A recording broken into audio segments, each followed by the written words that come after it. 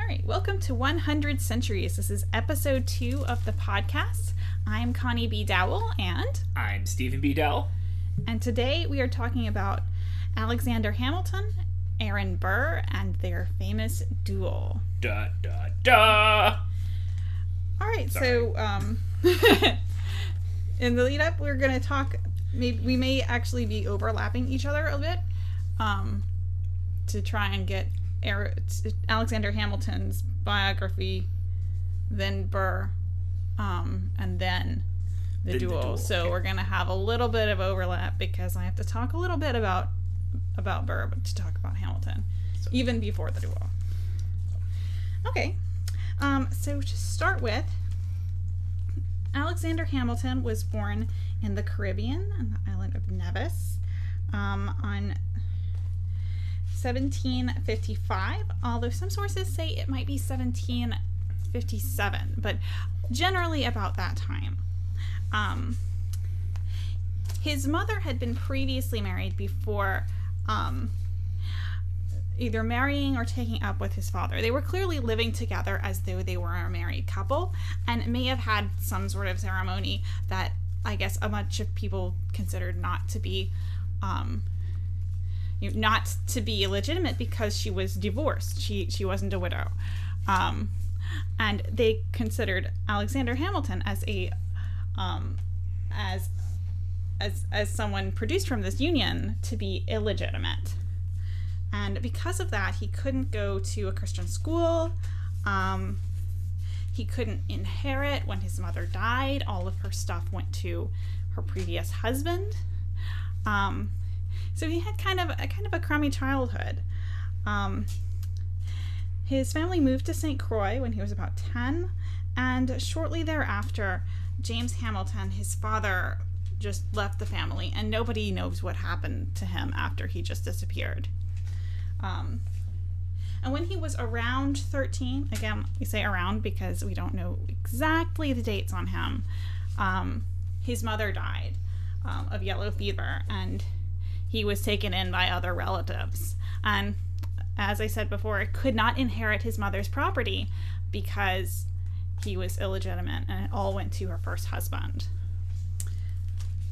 So, but coming out of this terrible childhood, when he was around 14 or just generally in that early teens time, he took up employment as a clerk for an American trader. And he learned a great deal in a short period of time about trade, about currency, about international trade in particular, and about business. And indeed, while his employer was ill for about 6 months, he took over the business, and he was running things as a teenager until his boss could get better and take over the business again. Additionally, some things would note about his childhood. He began writing profusely. He wrote for a newspaper. He also began to take up ideals of honor and ideals of human beings making their way in their life by merit and not by birth. His own childhood certainly gave him that background, and the slavery he saw around him growing up in the West Indies. He was profoundly anti-slavery and abolitionist for the rest of his life because of what he saw as a child.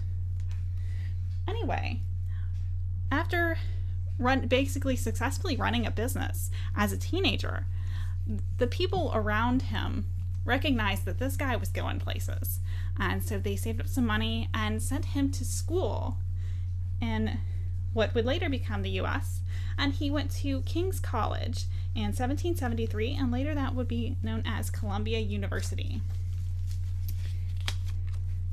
While he was at college, he quickly took up independence as a cause and began writing pamphlets. He also joined the army, and he was basically like leading troops and doing all of his army stuff, all of his revolutionary stuff while a student, while still in college. And he led the 1st Battalion, 5th Field Artillery, which interestingly is the only unit left from the Revolutionary War. When about 1776, he encountered George Washington, and Washington was so impressed with his management of his troops that he made him an aide-de-camp to Washington, and he ended up writing a great deal of Washington's correspondence. During that time, while he was hanging around Washington, working, writing his letters, working for independence, he was also very popular with the ladies. And an interesting story comes up that Martha Washington was acquainted with this tomcat that was up all hours of the night, yowling and having fun, and nicknamed him Hamilton. Anyway, eventually he did settle down with a woman, Elizabeth, and the pronunciation is Schuyler. It's not spelled that way. I will put the spelling in the show notes. But everything I'm saying is pronounced Schuyler. And she was known as Eliza or Betsy, so you might also see those words. She was from a rich family, but they were relatively impressed with Hamilton as far as his accomplishments, even if he didn't really have much money and power to his name.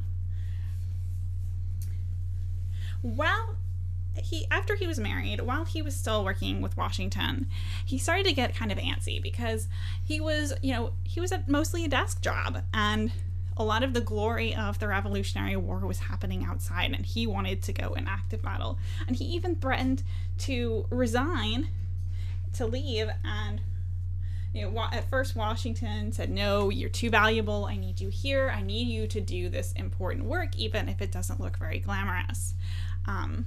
But eventually Washington relented, and he was leading a campaign at Yorktown. And he was maybe a little bit overzealous and trying to prove his bravery and his honor in battle. And he even went so far as to drill his men completely where the enemy could see them.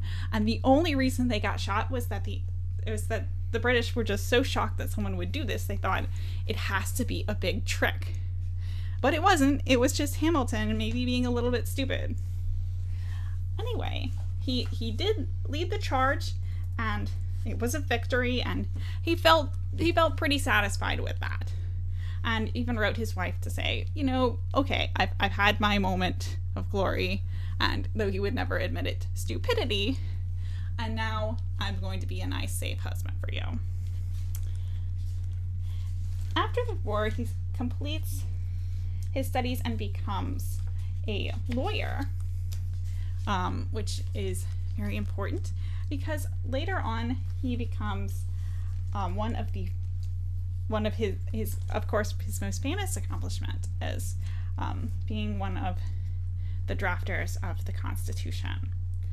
And during that time, things were, and I'm kind of glossing over a lot of stuff with Hamilton because there's a great deal with Shays' Rebellion and the Whiskey Rebellion that we could get into with further podcasts.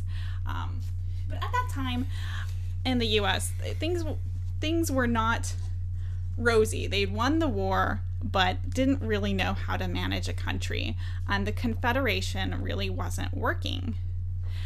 States were arguing with each other, people were rebelling over taxes, and that was really scary because that was how the Revolutionary War started, people rebelling over taxes. So, in drafting the Constitution, Hamilton and others of like mind who called themselves Federalists favored a strong federal government to help manage the states, rather than this looser confederation. And they were having some trouble they needed to get enough states to ratify. They needed 9 states to ratify.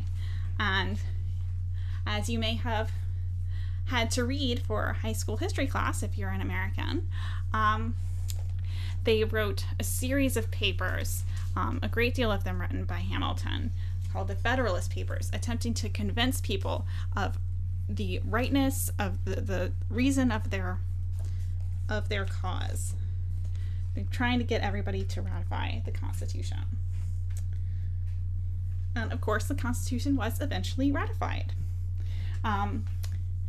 And in April of 1789, George Washington took the oath of office as the first president, and he made Hamilton the Secretary of the Treasury. At that time, it doesn't sound like a big job maybe at first, although I'm sure if you asked the Secretary of the Treasury, they would tell you it was a very big job. But at the time, it was a really big job because the U.S. was in a big mess. They owed tons of money. They had huge debt, the majority of which, importantly, was to Americans. Not only did the federal government have a huge debt, the states had huge debts from the war as well. And Hamilton proposed a plan to pay off, to not just take that big debt, but to also make it bigger by taking the state debt and making that federal debt, buying them out. And that was called assumption. Well, that's never going to be popular. Let's take a big debt and make it bigger. What was Hamilton doing here? Well, we just had this new federal government established, and he needed everybody on board. If Americans owned part of federal debt, if more Americans owned federal debt, they were going to feel like they had a stake in the federal government. And some people were opposed to the plan simply because it was a greater amount of debt. And some people saw what he was doing, including Jefferson. And though they called themselves Republicans, they don't quite bear some similarities, but they're not really the Republican Party of today. So just a note for future. When we talk about Republicans for this podcast, or for this particular episode, we're not talking modern Republicans at all. So Jefferson and the Republicans were very opposed to this plan because they favored more of a looser confederation. They favored an agrarian, independent, state-based kind of system. So Jefferson and Hamilton were kind of at odds here. But they ended up coming to a compromise. Because at the same time this was going on, there was a debate about moving the U.S. capital from New York to its present location. And Hamilton, of course, wanted it to stay in New York. He had been living in New York ever since he came to the U.S. New York was his place. He did not want it to go. And Jefferson wanted it to be much more convenient to him in Virginia, and it's down where it is currently in Washington, D.C. So one day, Jefferson and Monroe and Hamilton all sat down to dinner and had what was called the dinner table compromise. The Republicans would agree to assumption if they moved the capital. And that's what happened. Anyway, after that, there are some interesting personal events for Hamilton. He was alone in Philadelphia one summer when a lonely young woman came to his door and said, "Oh, I'm a New Yorker, and I know you're a New Yorker too, and I'm in terrible trouble. Won't you help me? My husband has left me. I have no money." Well, Hamilton felt bad for her, and he got some money, and he went to her house, and she had an interesting way of making it up to him, and she kept on making it up to him for about a year, or maybe a little bit more than a year. Well, eventually, what came about was her husband had never left her. They were intending to blackmail him, and he ended up paying blackmail money. And when government officials got wind of this, some congressmen came around to his house because they thought they were concerned that he might be taking treasury money and doing unethical things with it. So they came to confront him and to see what the situation was. And of course he turned around and gave them all of Maria Reynolds, that was her name, all of her love letters to him, and said, no, this isn't embezzlement, this is an affair. So they were all very embarrassed and they left. But that's not the end of it. It's coming back. It's coming back. Anyway, as he continued to work for Washington as a Secretary of Treasury, Washington kind of encouraged him to take more and more power, and the position of Secretary of the Treasury kind of got bigger and bigger and bigger, and he became more and more involved in different things. And indeed, he wanted the United States to become more involved in the economy in general. He established the National Bank, which is the forerunner of the Federal Reserve. He was spearheading, national currency, spurring the growth of the stock market, and he wanted the government to get involved in large-scale industry, which of course made Jefferson really mad because he wanted a more agrarian economy, and Hamilton envisioned a much more industrial one. Much more industrial, much more unified.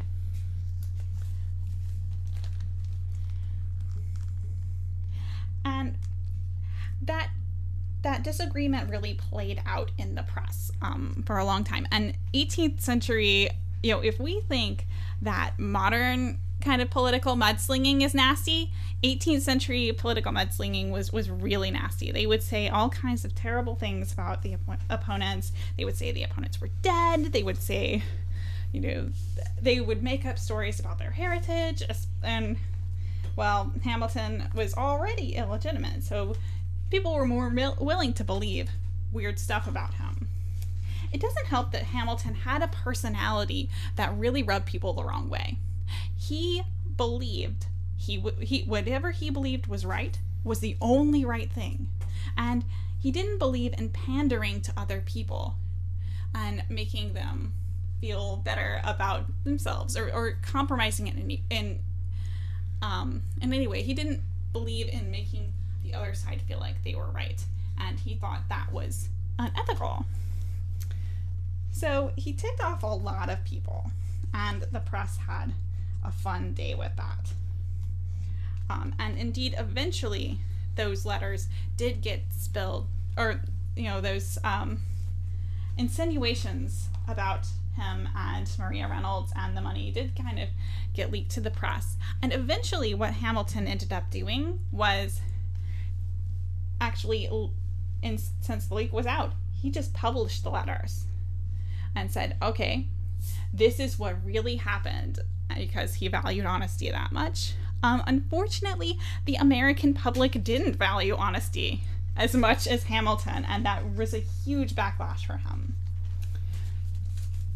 Anyway, by 1796, he was basically a private citizen. He had kind of had enough of the political life, but he could never quite keep to himself.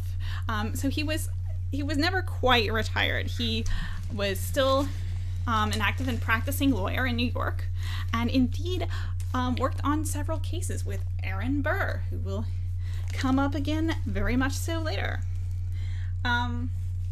He was very much in debt because he tended to take cases based on honor, based on the merit of the case, and not on who could pay, and took on maybe too many pro bono cases.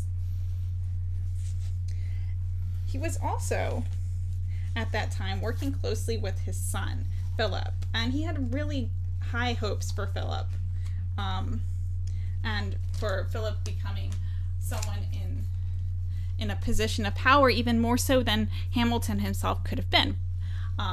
For instance, Philip had advantages that Alexander Hamilton never had. Advantages of education while he was young, advantages of birth. He was definitely legitimate. Also, possibly, he might have hoped that Philip would just be more liked than Hamilton was.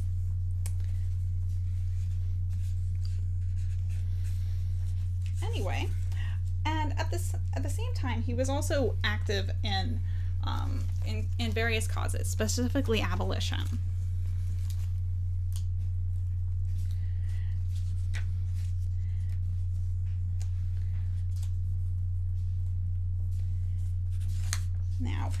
Now, Hamilton began ticking off some other people as well. He also had definitely a disagreement with Adams, especially over some issues with French ships being outfitted for war with England in the U.S., which also is subjects for another huge podcast. But nevertheless, he had ticked off.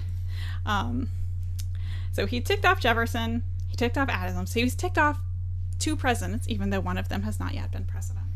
And only the first president, George Washington, really has been his protector. And when Washington died, all of that goodwill that came along with Washington's protection died with him. We can skip over a little bit about Burr and Hamilton with Burr's election to the vice presidency. Just to say that in 1801, Philip, the son he had so much hoped for, was challenged to a duel, ironically over his father's honor, over Alexander Hamilton's honor. Alexander Hamilton, that the person in the duel accused him of wanting to overthrow Jefferson's government even by force. And Philip could not stand that. He was, there were words exchanged. He was challenged to a duel. Philip asked his father what to do. And his father said, if you back down from this, your political career is over. You have no choice. This has gotten this far. You have to do it. And so they did in 1801 in Weehawken, New Jersey. They had their duel because you could not do duels were outlawed in New York. And Philip was killed. And it was a huge blow to the Hamilton family that Alexander Hamilton could barely even stand up at the funeral. So now let's take a little trip back in time and start with Aaron Burr. All right, that's where I step in. Hello, everyone. Today I'm going to talk to you about Aaron Burr. Burr's childhood in general was very much the opposite of Alexander Hamilton's in some ways. Burr was born in Newark, New Jersey in 1756 to a reverend and president of the College of New Jersey, which later became Princeton. Okay. However, both his father and mother died when he was 2, and thus Burr ended up being raised by one of his uncles, Timothy Edwards. Okay. Uncle on his mother's side, of course. Even though this had happened to him, because he had come from such a prestigious family, obviously being the son of a university president, and the Edwards family, if you know your American history, was rather well known and famous at the time, Burr thus had everything that he really needed in life provided for him. He was admitted to the College of New Jersey at 13. Now, he had been rejected once, but on his second application, they let him in. And he graduated in 1772, and then went off to go study theology, and follow in his father's footsteps. But after a few years, he changed his mind and changed career paths. At 19, he decided instead to go study law, and he went to go study law with his brother-in-law in Connecticut. His brother-in-law was named Tapping Reeve. So he goes up to Connecticut and starts to study law. While in Connecticut, at the time, things with the Revolution began to heat up, and so he kind of stopped studying law to make sure to go join the Continental Army, and he took part of the Quebec expedition led by Benedict Arnold. Okay? In fact, he was sent up the St. Lawrence River to General Montgomery, who promoted him to captain and made him an aide-de-camp. He also distinguished himself greatly during the Battle of Quebec. Okay? All of this was brought to Washington's attention, and thus Burr was reassigned to go serve in Washington's staff in Manhattan. Okay? But Burr, like Hamilton, desired a field command, and after 2 weeks of serving under Washington, Burr got his chance. He was given a field command, and incidentally saved an entire Continental brigade at the Battle of New York. and also actually ended up saving Hamilton in that same battle. Kind of a small little footnote to history. Hamilton's command at the time was actually saved by Burr. Okay. However, Washington the next day during his staff notes actually snubbed Burr and his accomplishments and failed to mention that Burr's achievements at the Battle of New York, and this caused Burr to be greatly insulted, and he became estranged from General Washington. So after that, Burr basically bumped around the army. He was eventually made a lieutenant colonel, and he helped lead Malcolm's Continental Regiment in actions in New Jersey. However, in 1778, Burr suffered a heat stroke at the disastrous Battle of the Monmouth, thus leaving him rather incapacitated for a good month's time. In 1779, due to failing health, he leaves the army to go continue his studies in Connecticut. Even though he returns back to Connecticut to continue studying law, he rallied a local militia at New Haven and helped to protect Connecticut from British raiders. Okay. In 1782, he becomes a lawyer, and he passes the bar in Albany. Right? And he moves to New York City to practice law. While there, his wife Theodosia died and left him and only his surviving daughter. Okay, who he basically insisted on educating equally as he had been educated. So he was very progressive when it came to his daughter's education. He was very hands-on.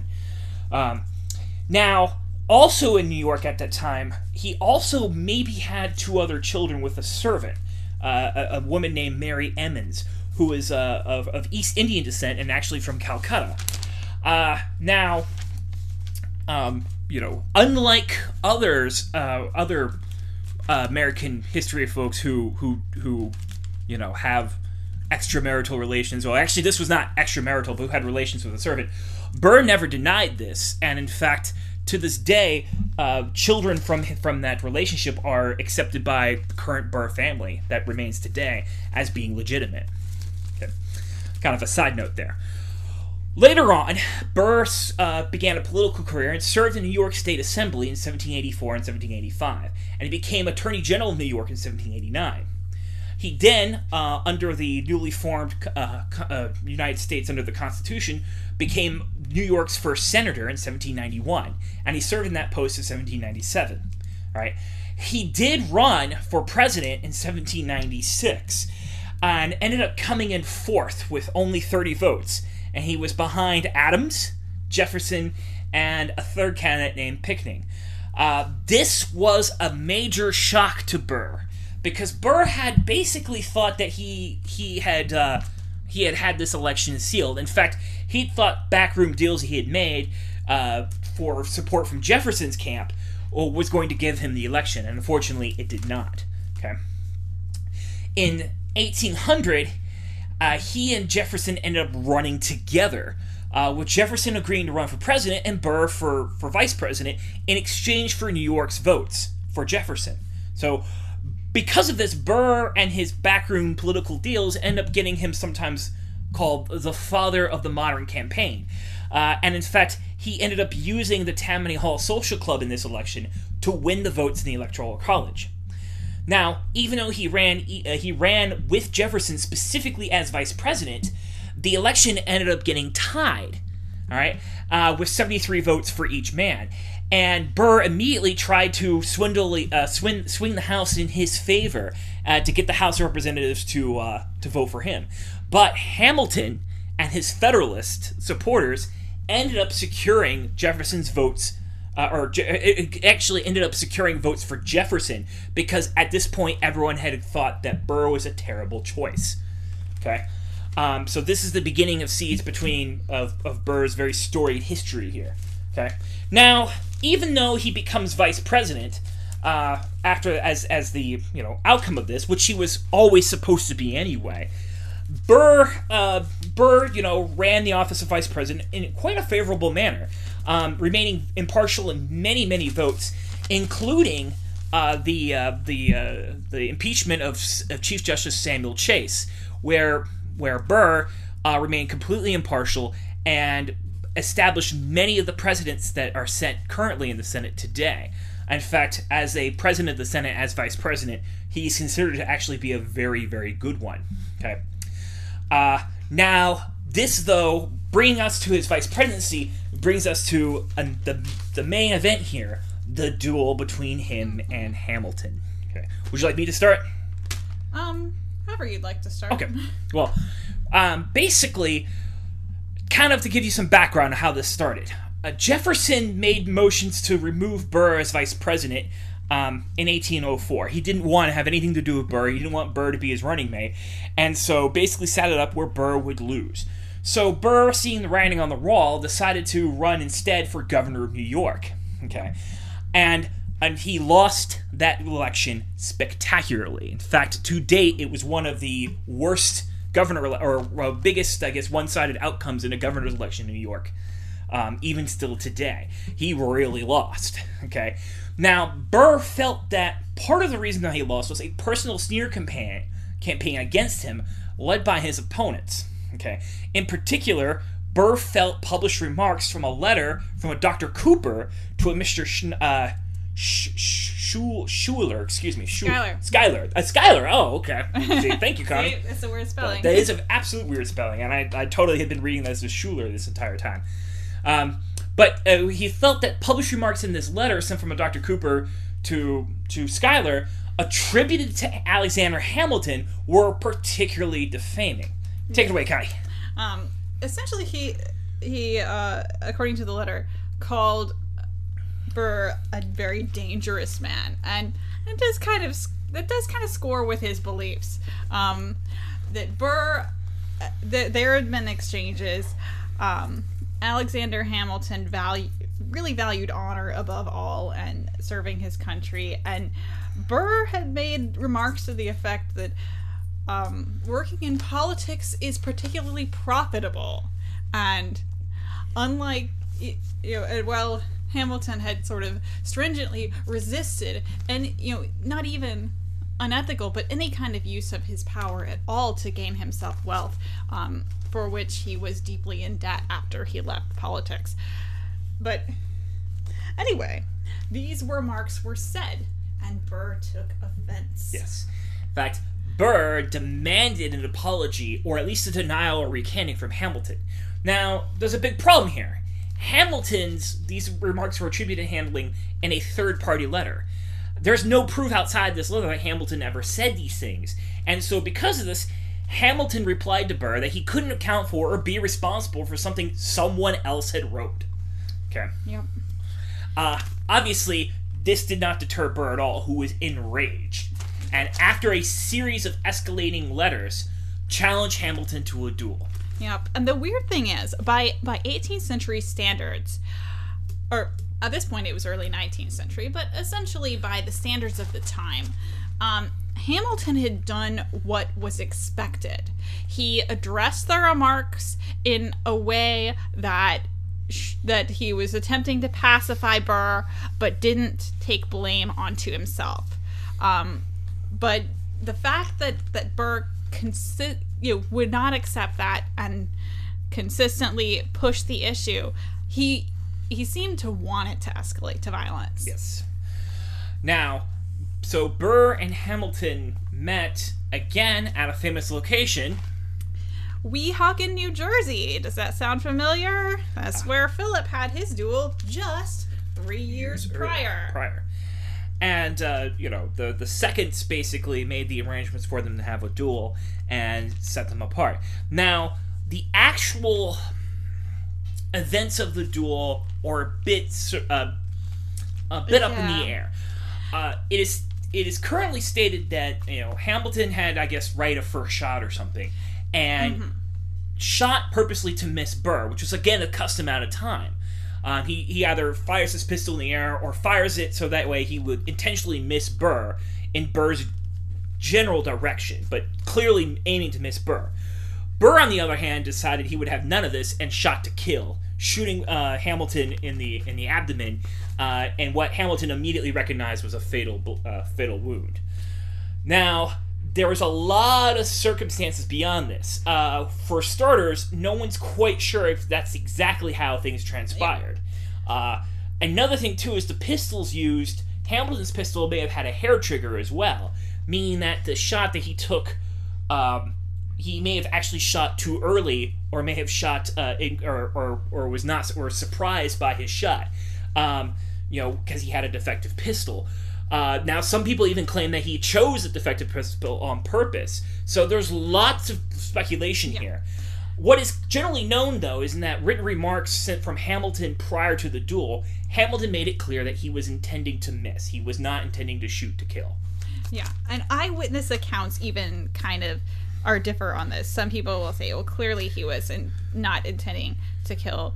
Others say, we only realized this later when we saw a bullet in a tree that he had not intended to kill. And it was like way far away that he couldn't possibly have been aiming at Burr. Other eyewitnesses say that after Hamilton fired his shot, which turned out to be in a tree, Burr stumbled as if hit. Was Burr surprised? Was Burr feigning? Don't know. No one quite knows for sure. Just like, though, another thing that's not sure is that if Hamilton actually shot first. The shots were in such rapid succession that people, assumed Hamilton shot first, but they weren't entirely sure. They both could have shot at the same time, and Burr's shot could have just been a little sooner, causing Hamilton to miss. Well, and the end result of that is Hamilton is killed, basically, by the vice president. I want to reiterate this. Burr is still vice president at this time. All right, and dies in agony a few days later. After a long, prolonged injury. The end result of this is that Burr is charged with murder in both New York and New Jersey, because while dueling is completely illegal in New York, it is also mostly legal in New Jersey at the time. I say mostly because there are certain places and certain localities where it was allowed, but even then, killing somebody in the duel was considered to be bad form. Okay, was considered a murder. Okay, so Burr's response to this was to flee to South Carolina. He never faced trial for the duel with Hamilton. In fact, Burr specifically avoided New York and New Jersey until all the charges against him were eventually dropped. Okay, so he kind of turned tail and fled. Okay, a lot of this afterwards, a lot of Burr's life after this incident becomes very sordid. He ended up getting into a lot of trouble, let's say, most of it by his own causing after this effect.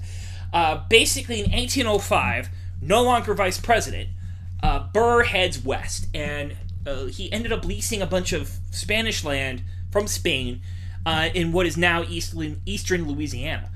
Burr then, while there, began to secretly raise an army with the intentions of claiming this land for his own in the event the U.S. went to war with Spain. Now, this war never materialized. The U.S. and Spain, in fact, made a peace treaty, the Animus-Onus Treaty, in 1817, maybe 1819. I can't remember the exact date. Should have written that down. But in which all of that land ends up going to the United States. Okay. Because of this, Jefferson, when he catches wind of all this, decides to declare Burr a traitor. Okay, and during the preceding, investigation and eventual trial, some of Burr's secret correspondences with the British and Spanish ministers in Washington revealed that Burr's intention was actually to help Mexico overthrow Spanish power in the Southwest, and then to establish him, Burr, as a new emperor in Mexico. Okay. This absolutely was illegal under the Neutrality Act of 1794, and Jefferson wanted Burr's head. He filed charges for treason against Burr.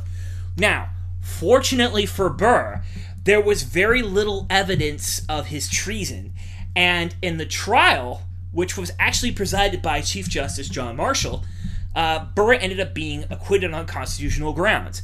The treason was not admissible in open court, and there was not two witnesses to the treason in order to it fall under constitutional grounds.